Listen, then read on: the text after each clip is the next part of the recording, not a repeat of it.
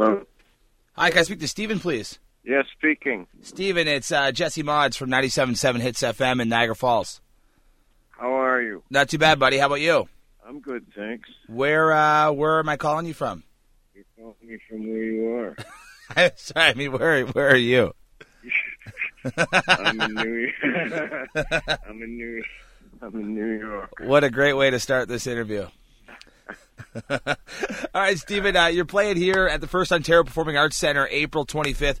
It's a brand new place here in St. Catharines. Oh, it is? Yeah, brand new, man. Well, you won an Academy Award for a Best Short Film in '89, which is amazing, and you also won the Johnny Carson Comedy Legend Award in 2013, which is equally as amazing. I was wondering for you, as a writer, a comedian, an actor, both those awards represent two different things. Did any of those feel more special to you, being recognized for writing or for comedy? The Johnny Carson, because Johnny Carson changed my life twice.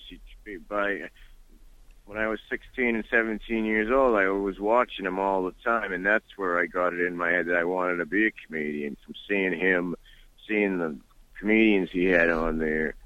So then that's how I got it, my goal to be a stand-up, and then I started when I was 23, and then I was on there when I was 26. So, and then my life changed. Everything changed. So he affected me by wanting to be a comedian and when I went on his show. So that had more of a... And, of course, I like having an Academy Award, but it's amazing. But I never even thought of Academy Award. But Johnny Carson was a big focus of my life. It's amazing because Johnny Carson, back on the Tonight Show when he was doing it, had probably the most power of anybody in the entertainment business. What was he like? It's very, very few and far between I get to talk to someone who was on his show before. What was it like when the camera stopped rolling with Johnny? Was he as cool as he was on screen? Yeah, he was very casual. He was very supportive. He knew, I mean, you felt like the way he talked to you was like you were included in being a comedian. Like he was the top. He was the king, and even though you were way down, like way, way, way down the list, he talked to you as if you were in the group. Like he mentioned little things about being on stage and being in front of the audience. He was very kind, very nice guy. That's amazing, man, because not many people are ever going to be able to win that award because they weren't around doing stuff with Johnny Carson on the Tonight Show. So congratulations, man. That's really cool. Thank you. When I Googled you to do some things for this interview, it said, Steven Wright is the 23rd greatest comedian in the world, according to Comedy Central. What do you think of that honor? I think it's fantastic, and I think that how can they even judge something like that? I know. My mind is split in half. Half of me is like, wow, all those comedians, and I'm number 23. What a great honor. And then the other half is you can't even make a list like that, really. I'm happy to be on the list that really couldn't be made. Awesome, Steven.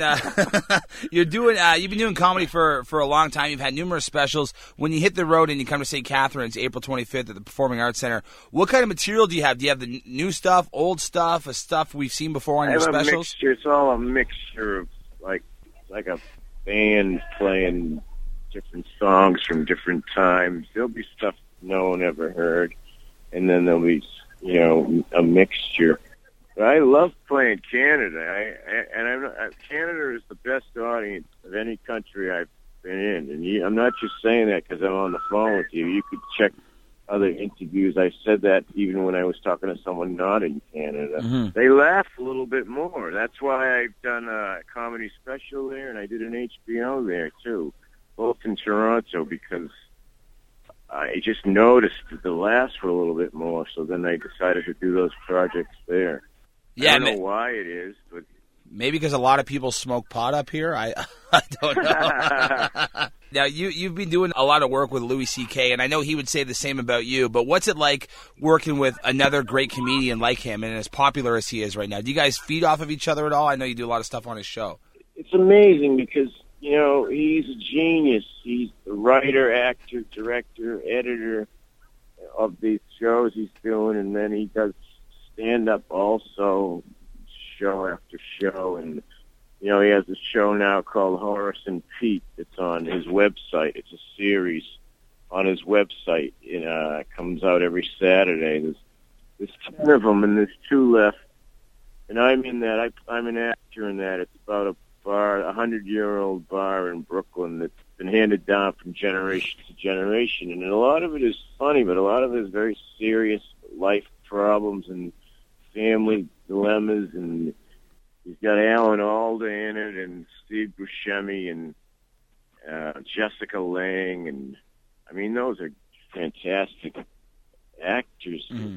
And well, to answer your question, it's amazing to discuss elements of comedy with him, because when you do stand-up, it's all on your own. I'm not just complaining. I'm just saying you write everything, you edit everything. I don't discuss anything with anybody.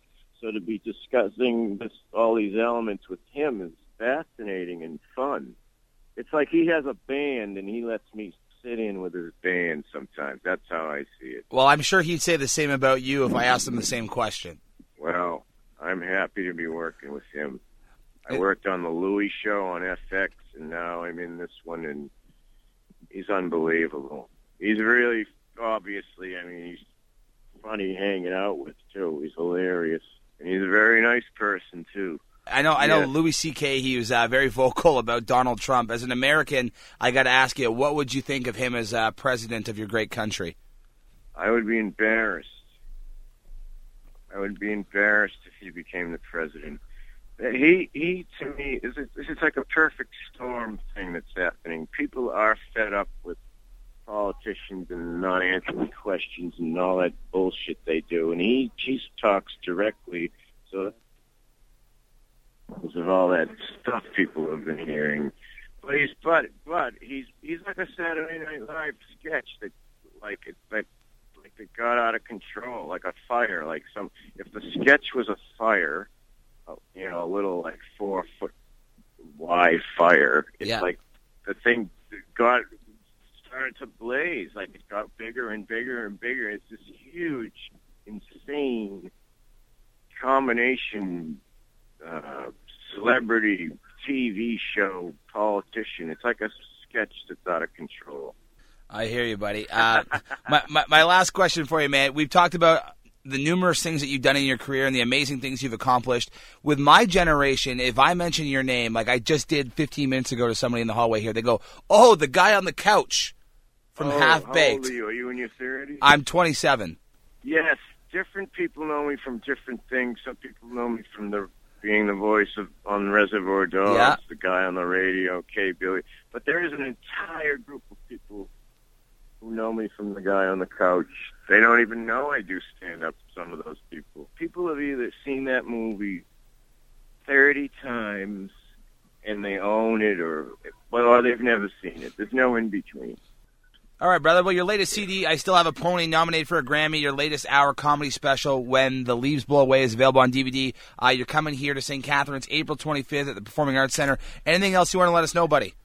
No, I'm looking forward to it. I love going there, like I said, and it'll be fun. Come backstage if you want. I'd love to. Okay, great. Thanks, man. See ya. Bye. Bye.